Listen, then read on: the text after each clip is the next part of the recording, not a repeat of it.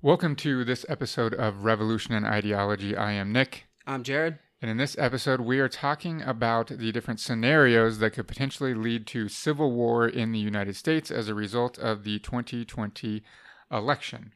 We're basically motivated to have this conversation because this has been by far the most requested discussion that we've had. I've had so many previous and current students and family members and just people on the internet asking me about what I think the potential for civil war is in the United States right now, just because of everything that is going on.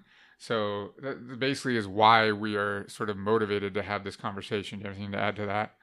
Same. Students, both past and present, are asking these questions. They're putting it sometimes embedded within the various assignments that we assign for, various U.S. history classes that I teach. It's embedded in the assignments in certain ways, sometimes a little bit clandestinely, but it's there. And it is a conversation that a lot of people are having, even on the comments of this podcast.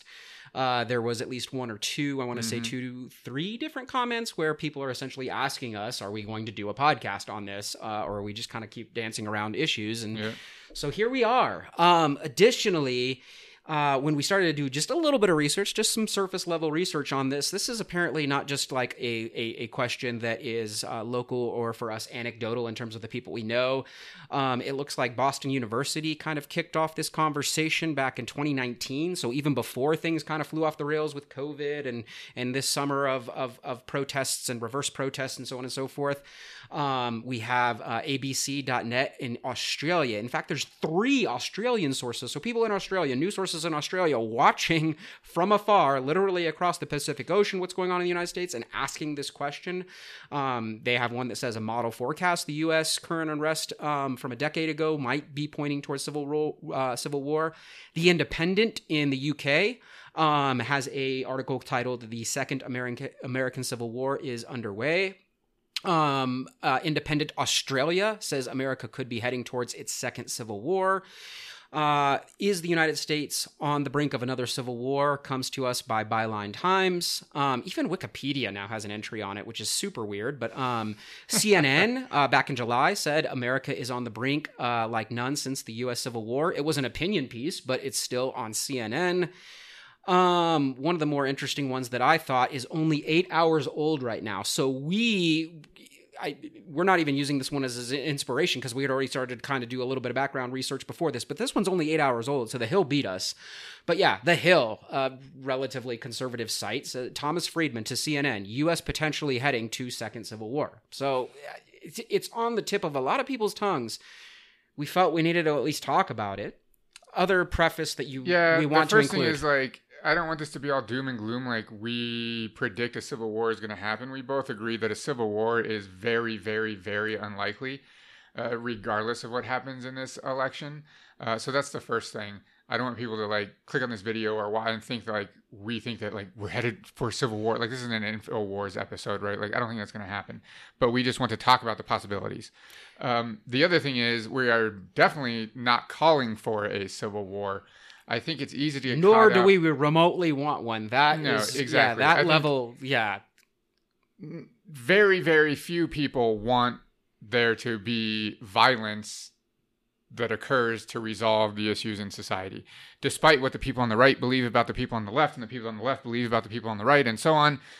Just if we look statistically, the vast majority of everyone wants peace and the peaceful resolution of any issue that's going on in society. They don't agree on issues, but we're not ready to say that the majority of right or left views violence as the answer. We're not ready to say that. That's not a thing. Yeah. That's not to say there aren't people that want violence, but that it's such a very small minority of any position on the political spectrum that it's just ridiculous.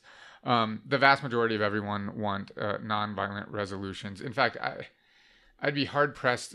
There's just sliver sects out there, right, that would want, we want violence. Even if the nonviolent resolution is possible, we just want violence. That's not a thing, really, despite what you might believe about people on the opposite side of the political spectrum. It's just not a thing. Yeah.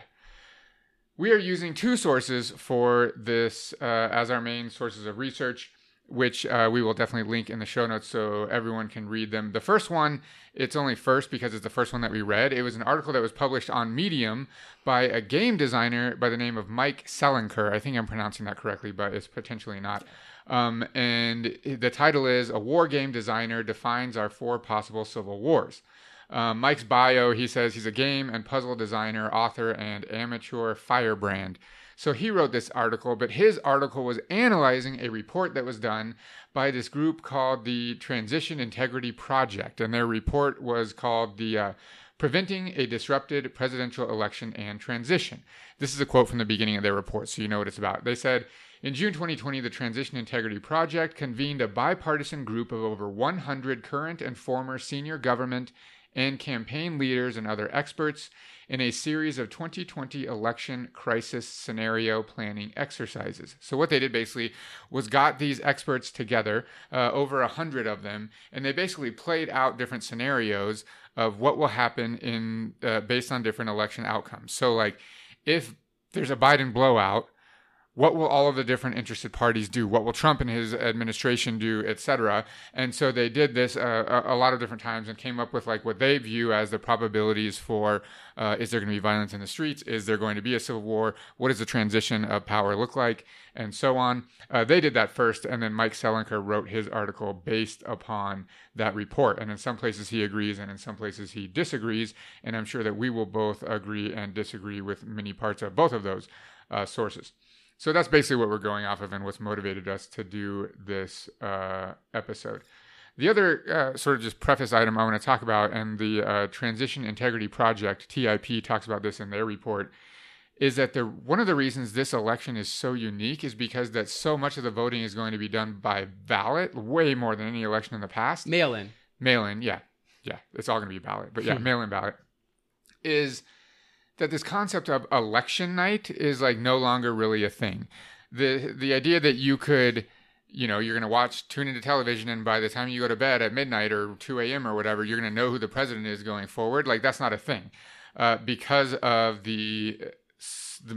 so many of the ballots are going to be mail-in that's just not going to happen. So it could be like a week or two after the polls close before we even know what the real results are. But this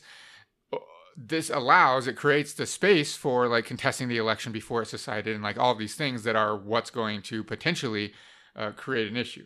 So I think it's just interesting to think about that this sort of tradition of election night, like in November in the United States, is like not a thing anymore, really. Yeah, I mean, you have this perfect storm, of course, of the COVID context and everything being distance, and of course everything taking a little bit more time because of that distance, and obviously that social distancing leading to alienation of individuals and perhaps maybe right and left dehumanizing the other and not seeing them as like people anymore, and maybe that's why some of these pundits think that violence might be the answer, and then you tie that in with the actual, what I was just talking about, a political divide that, as predominantly a U.S. historian, we've always had political divide, but even I'm willing to admit at this point that the division is a little bit more entrenched than it has been in the past, and we're no longer, again, debating social welfare programs versus conservative fiscal economic policy, circa, the 1960s or something along those lines. It's, did I just cite the 60s as like politically not, whatever, forget everything I just said about the 60s. No, maybe we'll move past the 60s into like the 70s or something along those lines. Maybe even the 80s, although that's a whole different can of worms I'm opening. But regardless, really what I'm trying to spit out here, as somebody that's kind of observed this process historically since 1776 on, observed like I lived there, but has studied. With my time machine. Yeah, with my time machine. No, it is a political divide that is rare. It's not unheard of, but it is rare, at least in the United States. So, yeah. That's part of the context here. And I think that's what has a lot of these people on edge, whether we're talking about these internal sources like, what we're seeing here, or even, like I said, to the point where other countries around the world are looking and are curious enough to where they're writing about it and talking about it. And I mean, we're also in a like social milieu that is unique for our lifetimes for sure, with this like sustained amount of protests that's just continuous at this point, right? Like we saw like the Rodney King riots and but those were just like isolated events for the most part. Like in our lifetimes, we have never seen where, I mean, it's been months now of just continuous protests in the streets against mostly police brutality, but it's just all the time. And to ensure now. my backtrack and my comment about the 60s, yeah, we haven't seen that kind of consistent activism since probably the 1960s. Yeah, so. for sure. So it's easy for people to think like in these terms, right? Like, are we headed for civil war? Like, people are in the streets constantly, right? So like that's on the tip of everyone's tongue, like you said earlier. Okay, let's jump into the first scenario. The first one is a Biden blowout. So this is the quote from the Transition Integrity Project report. They are not too worried if this one happens. They basically say, not basically, this is a direct quote. In this scenario, Biden won outright in the Electoral College and the popular vote. The Trump campaign initially contested the outcome of the vote. Once it became clear that efforts to overturn that outcome were unlikely to succeed, the Trump campaign pivoted to a strategy of self-preservation and limiting future legal liability. So for this one, the Transition Integrity Project predicts that initially Trump will contest the results, the Trump campaign, but once it becomes clear that like that's not possible, that Biden definitely won by a blowout, that Trump will then become completely self-serving, and that the administration will start to do things before they leave office, like ensure the legal protection of him and all of his staff, and invest as much as they can into Trump's personal businesses and so on. I don't know how likely that is, but at least they predict that like it won't be a political contest anymore, that eventually Trump will just concede. However, Mike Selinker completely agrees with this. In fact, he says that's nonsense. He says, in this case, Biden will have the authority to be seated as president. Trump can fight it, but it will require states decertifying their own electors to give him a fraudulent majority. They might do it out of loyalty to the death cult. It'll be up to the Supreme Court to decide whether a state that voted for a candidate can have its votes changed by their legislature or governor. I think there will at best be 4 votes for that, because Chief Justice Roberts hates Trump's overreach and Neil Gorsuch is too independent. Even if Trump stalls out the Electoral College deadline of November 14th, the Democrats will have gained a thin majority of delegations in the House too, and they'll put in Joe. In that case, the military will not let Trump stay after January 20. It's not clear whether he'll leave in a helicopter, in handcuffs, or in a body bag, but the point is he will leave. So what do you think about this one? It's dark towards the end there regarding like the potentiality, but I don't know.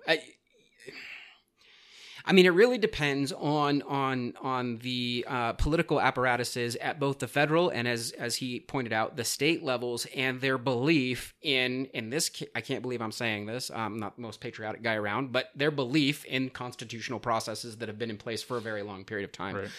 And how much integrity they base into those institutions versus, well, he uses a term. What did he use? Death cult or something? But but basically their new neo-political ideology. Which one weighs more importantly? Is it the appeal to tradition and law, or is it the appeal to, in this case, quasi-populism? I don't even know.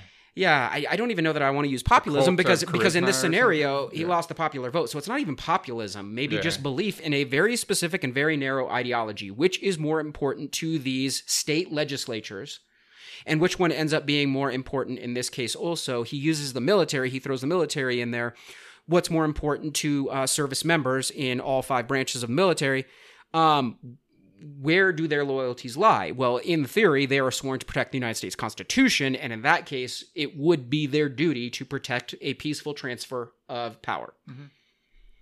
Especially if, like, it's a Biden blowout, like it says, right? Like, we'll get to the contested result in a second, but yeah, I think you nailed it. I don't think the military is going to do anything out of the ordinary if it actually is a Biden blowout. But Trump's whole campaign. They also talk about in the Transition Integrity Project report how we have to understand that Trump is not running a traditional re-election campaign. Right.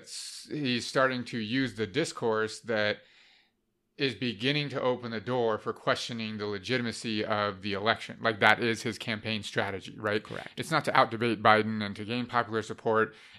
A fundamental pillar of his campaign strategy is to delegitimize the election, right? So he's setting it up for all kinds of interesting outcomes. But in this case, this is if Biden just has a blowout win. The Transition Integrity Project basically thinks that if this were to happen, Republicans will essentially concede and take this blowout victory as sort of indication that they have lost rightfully and legally, and like they will move on to fight another day. What do you think about that?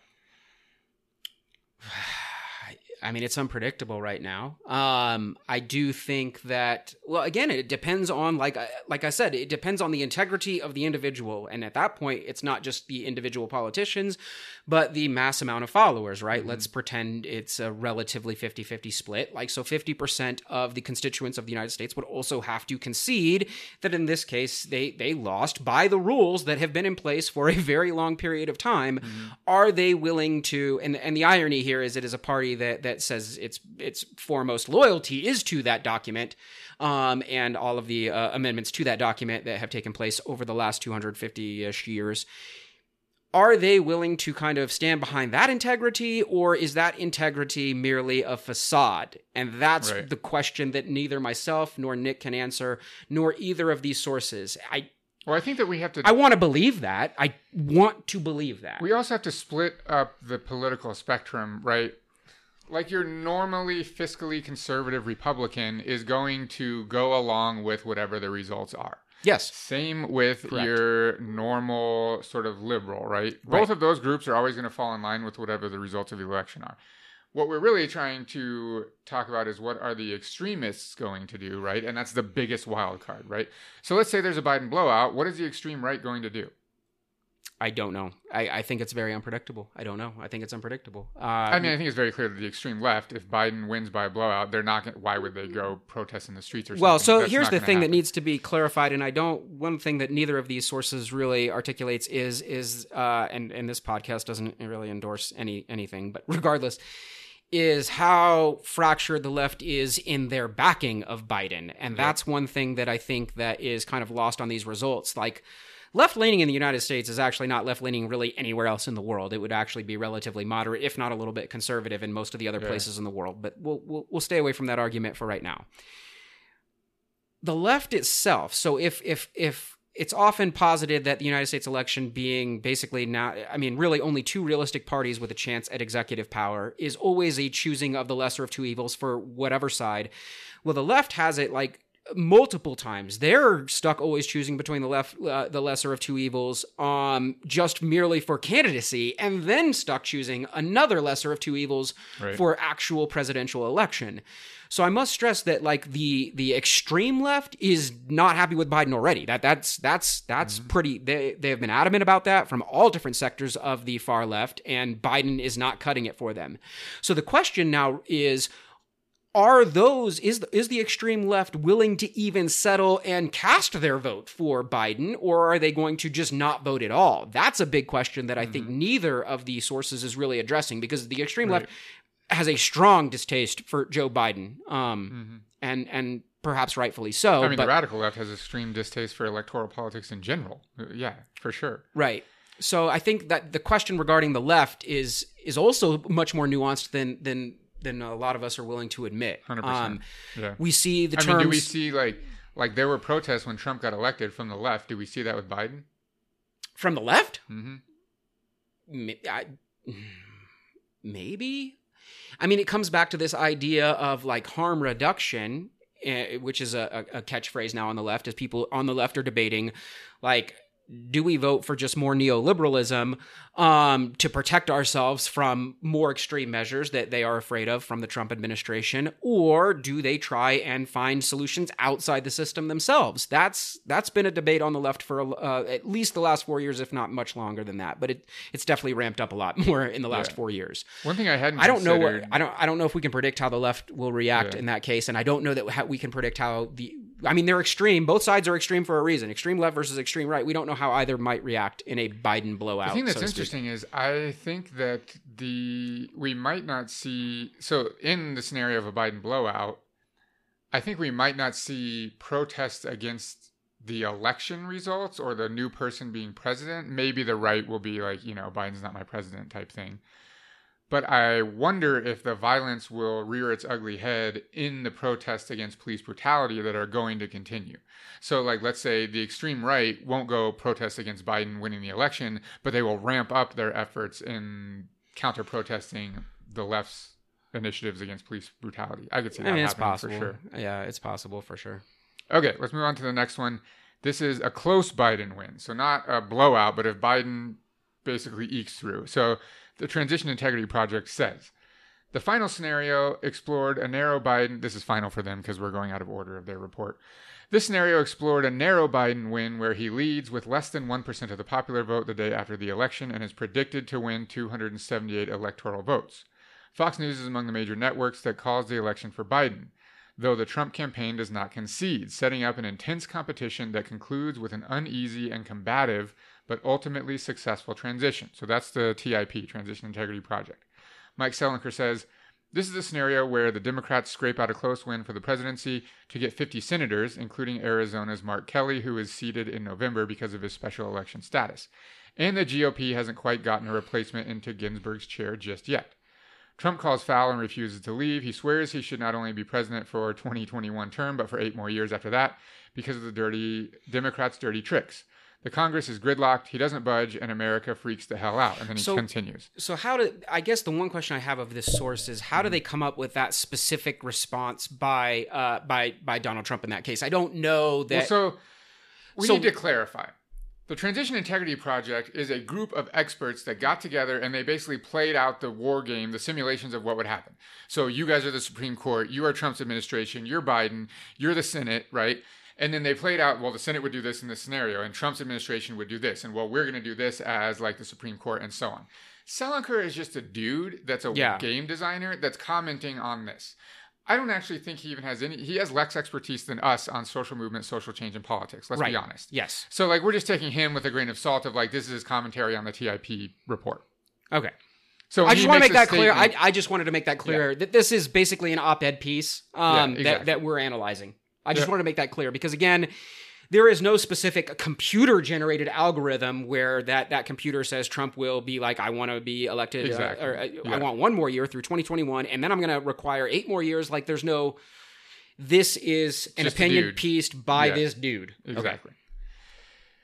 So, in my opinion, this is the most scary one that has the most potentiality for violence in some manifestation, if not civil war, if we're going to keep using that term, where there's a close Biden win that can be contested by Trump, and where Trump then will use the narrative that he's been building his entire political life on for the past, since he's been in the political spotlight, that the system is corrupt and the election was not legitimate and so on. And he can then get his followers, whipped up into a fever about this and try to make a claim to stay in office.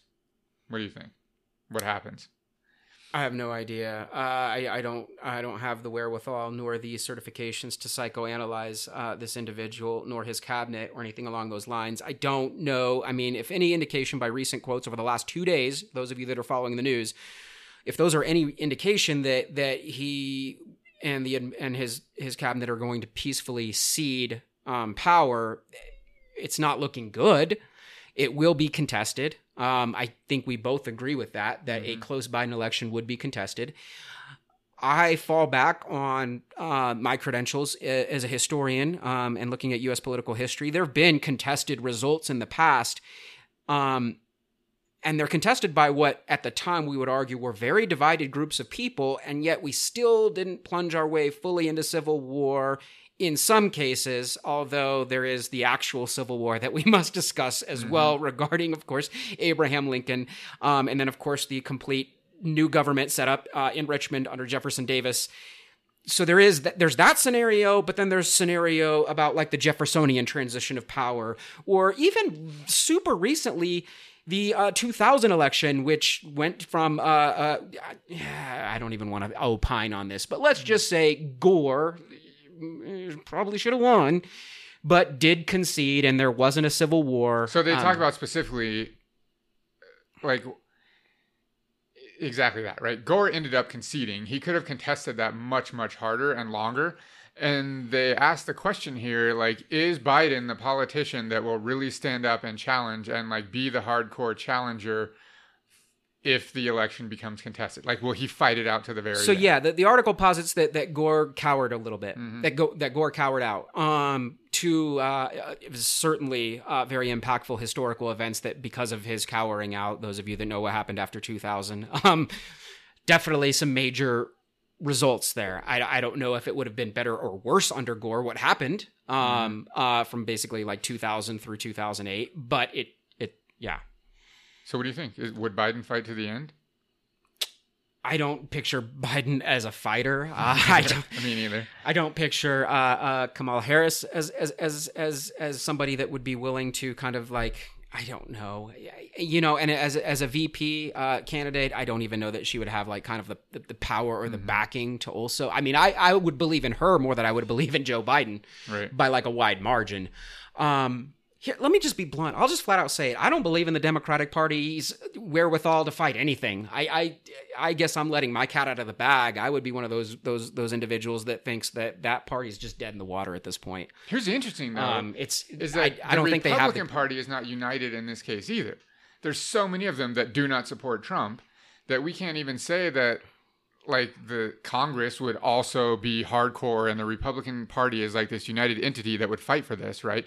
Just like the Democrats. I think both parties are divided right now, which is interesting. I think the Democrats much more so than the Republicans in this case. And like I said, I'm not a believer in either by any stretch of the imagination, and I've been spending my whole life choosing between lessers of evils, and I'm tired of that. But in this specific case, they just don't have a spine. And that would be a real fear for those of us that want things to just calm the hell down for a little bit. I mean, as much as you and I might have a disdain for electoral politics, I guarantee you Bernie would have fought to the end. Bernie he would Sanders, have died fighting. We're not even huge Bernie Sanders fans, but yes, he would have been a much better option than Joe Biden. Right. I will agree with you on that. And yes, there would have been much more of a spine and much more teeth. At this point, the guy is just a guy. He's basically running on the campaign that I'm not the guy in office right now. That is He's like a mannequin. That's what I think of every time I see Joe Biden doing anything. So basically, we're relying on the fact of what I just said. We're hoping that everybody is just tired of constant unease and constant conflict. The funny thing is he's like a perfect... Like he's like a perfect symbol of the Democratic Party, right? We don't even have a platform anymore. We're just like, we're not the other side. That's it. So vote for us because Which is of that. sad. Like, yeah. And that's why I have no faith in their ability to kind of stand up to any sort of contestation. Mm-hmm. So. All right. The next one is an ambiguous result. So the Transition Integrity Project says this is the scenario in which the outcome of the election remained unclear from election night and throughout the gameplay. The election outcome turned on results of 3 states, North Carolina, Michigan, and Florida. Different combinations of outcomes from those states could result in a range of final election results, including 269 to 269 Electoral College tie. A blue shift occurred during the game whereby what initially looked like a Trump win shifted in the second turn to looking like a Biden win. So where they're running their simulation over and over again, this is shifting back and forth, so there's no clear winner, like literally. They continue, the outcome of the scenario hinged on how the elected officials from the 2 parties addressed the separate slate of electors from Michigan. GOP officials asserted that as the president of the Senate, Vice President Pence could legally choose to accept or reject electors as he wished.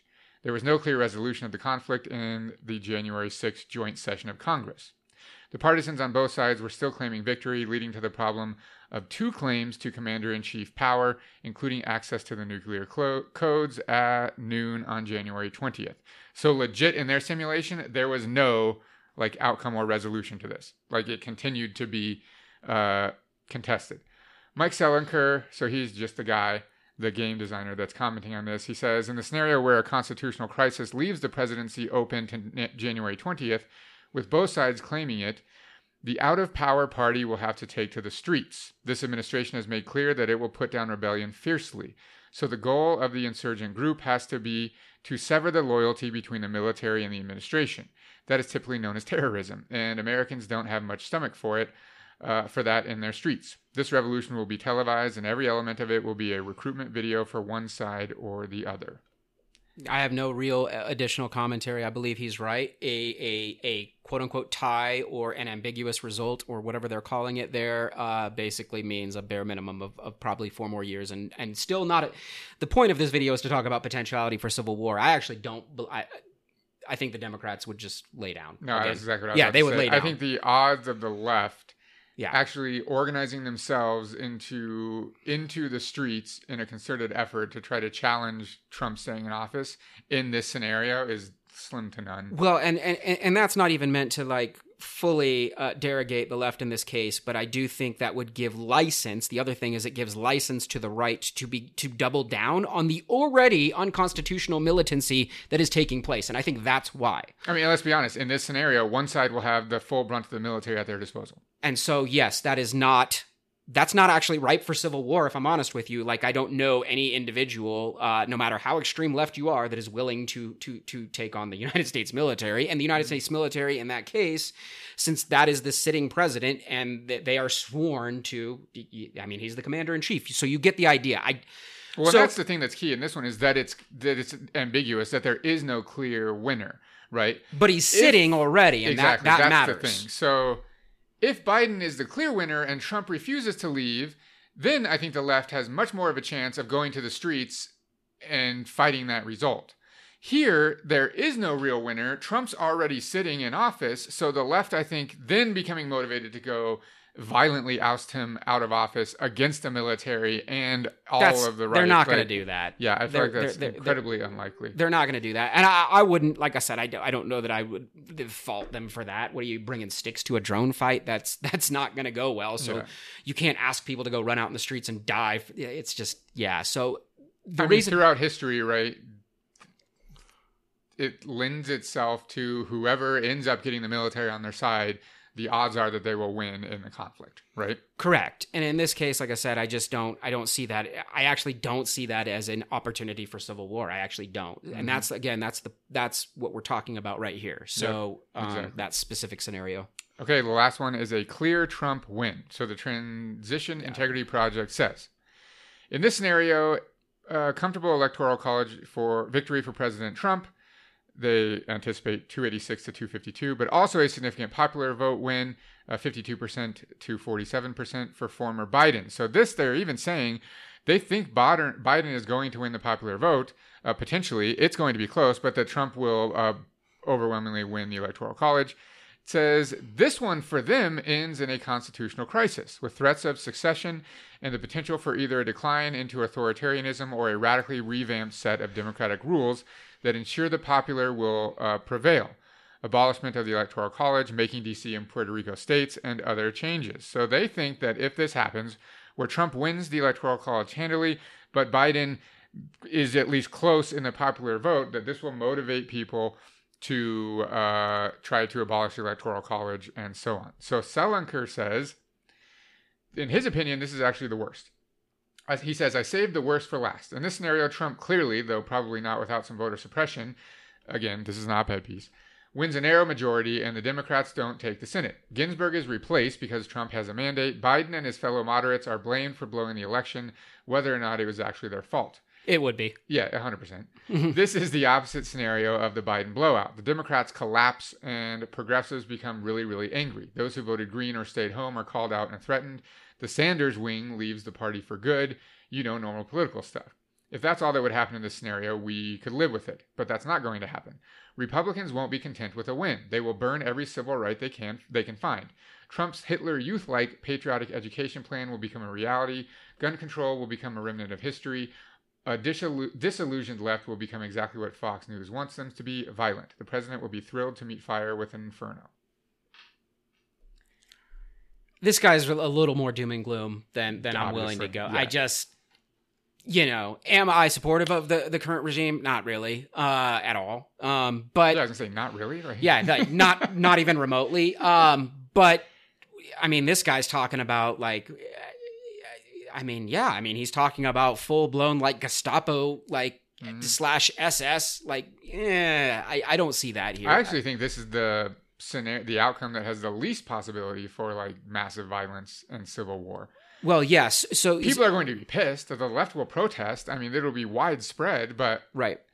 it's not the right isn't going to just. I don't think that it's going to happen. I just don't see it. If there's a clear, if Trump if wins, we're answering the specific question, and that is what this is about, whether you agree or disagree with what we're saying regarding right-left politics or their morals or ethics or ideals on what should be, so be it. But we're just trying to answer that question that everyone is asking, civil war or not. This is not right for civil war either, and in this case, it's because the left, already neutered, would be even more neutered. It's that simple. So let's and it would finally implode upon itself, which might actually be a good thing, and a new party in theory could rise. I don't know that.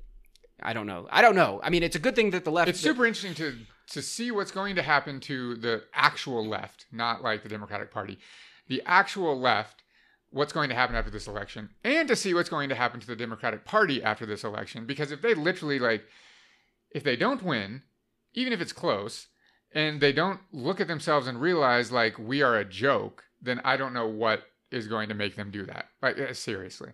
Yeah. So we don't know that it's ripe for civil war, nor do we even want this scenario, because the one thing I would argue that he was correct about in his doomsday nonsense that he was rambling on about wasn't like Gestapo style stuff or whatever, and he doesn't use that term. That's mine, but regardless, that's what authoritarian. Yeah, but that's what that's what he's alluding to. I don't think that's a possibility, but I do agree with that first part. I do think a lot of the progressive legislation, and when I say progressive, like any legislation basically from like 1964 or 65 on, would be scaled back. Oh, yeah, abortion rights are gone. I do think that is a very scary possibility. Mm-hmm. That I do think he's right about. But that's not the question. Although I will say, like you said, I don't think Gestapo is going to happen. But those things happening are going to lead to more protests by the left. And like it says here, the administration will happily fight those protests in the street.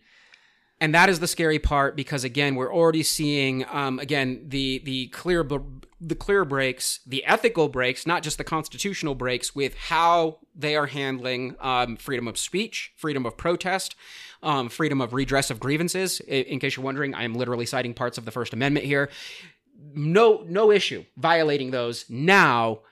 That would be a problem for all people fighting for equity in any way moving forward with this scenario. And that's the scary part. That doesn't mean, again, to answer the very specific question, civil war, yes or no, it's still a no, but it's not, this scenario is not necessarily a scenario that bodes well for anybody that is seeking some sort of progressive agenda of any kind. And it will be squashed violently, and neither of us support that 100%.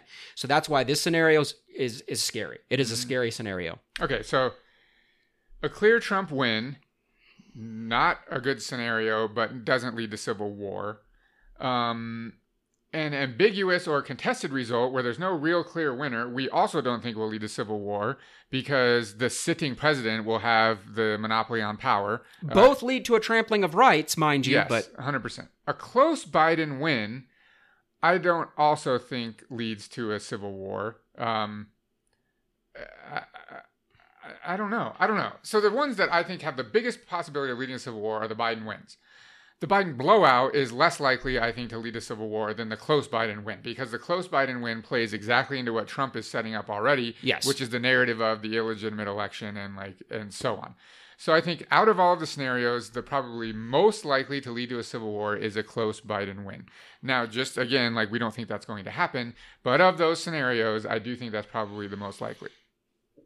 Yeah, I mean, I would agree with that. I would agree with that scenario. And like I said, we can just hope that doesn't happen and that cooler heads prevail and that there is a peaceful transition of power. Although we're not counting on that, because for the last 2 days, dude's been backpedaling on peaceful transition of power. Already, and Nick's been pretty clear about this, again, backpedaling in terms of denigrating what mail-in voting is, in terms of not even willing to commit, verbally commit.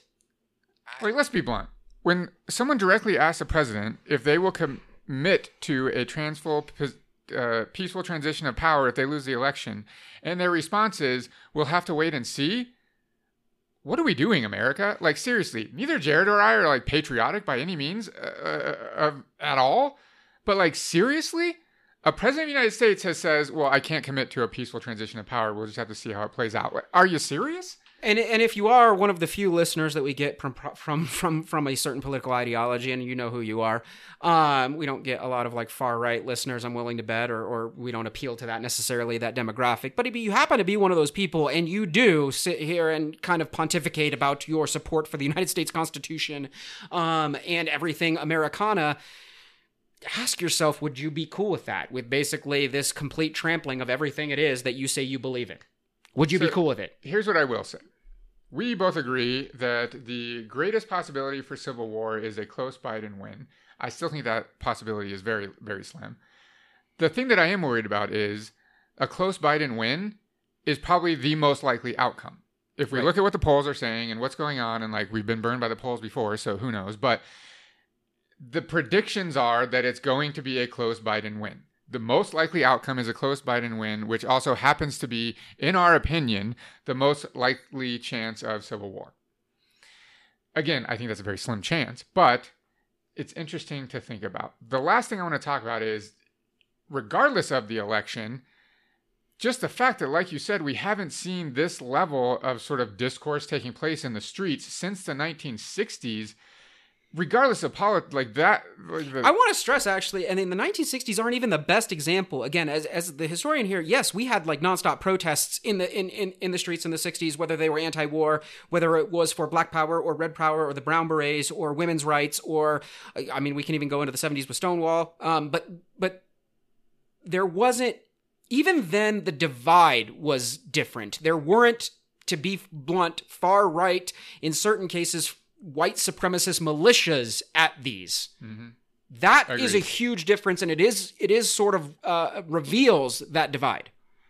Agree. Like at least the opposition is much more, I would argue, organized at least not in the streets at this point. At least not towards the end of the 60s, and especially in some of these like more like northernly or westernly cities. I mean, if we think about the 1950s and early 60s, I would definitely say you could see it with the flat out just KKK showing up, in the South. But everywhere else, that wasn't the case. Now we're starting to see it. I don't know. What do you think? I mean, some of these articles that I just cited at the very beginning of the episode are positing maybe like there's also a geographic divide, urban versus rural, or coast versus central. Mm-hmm.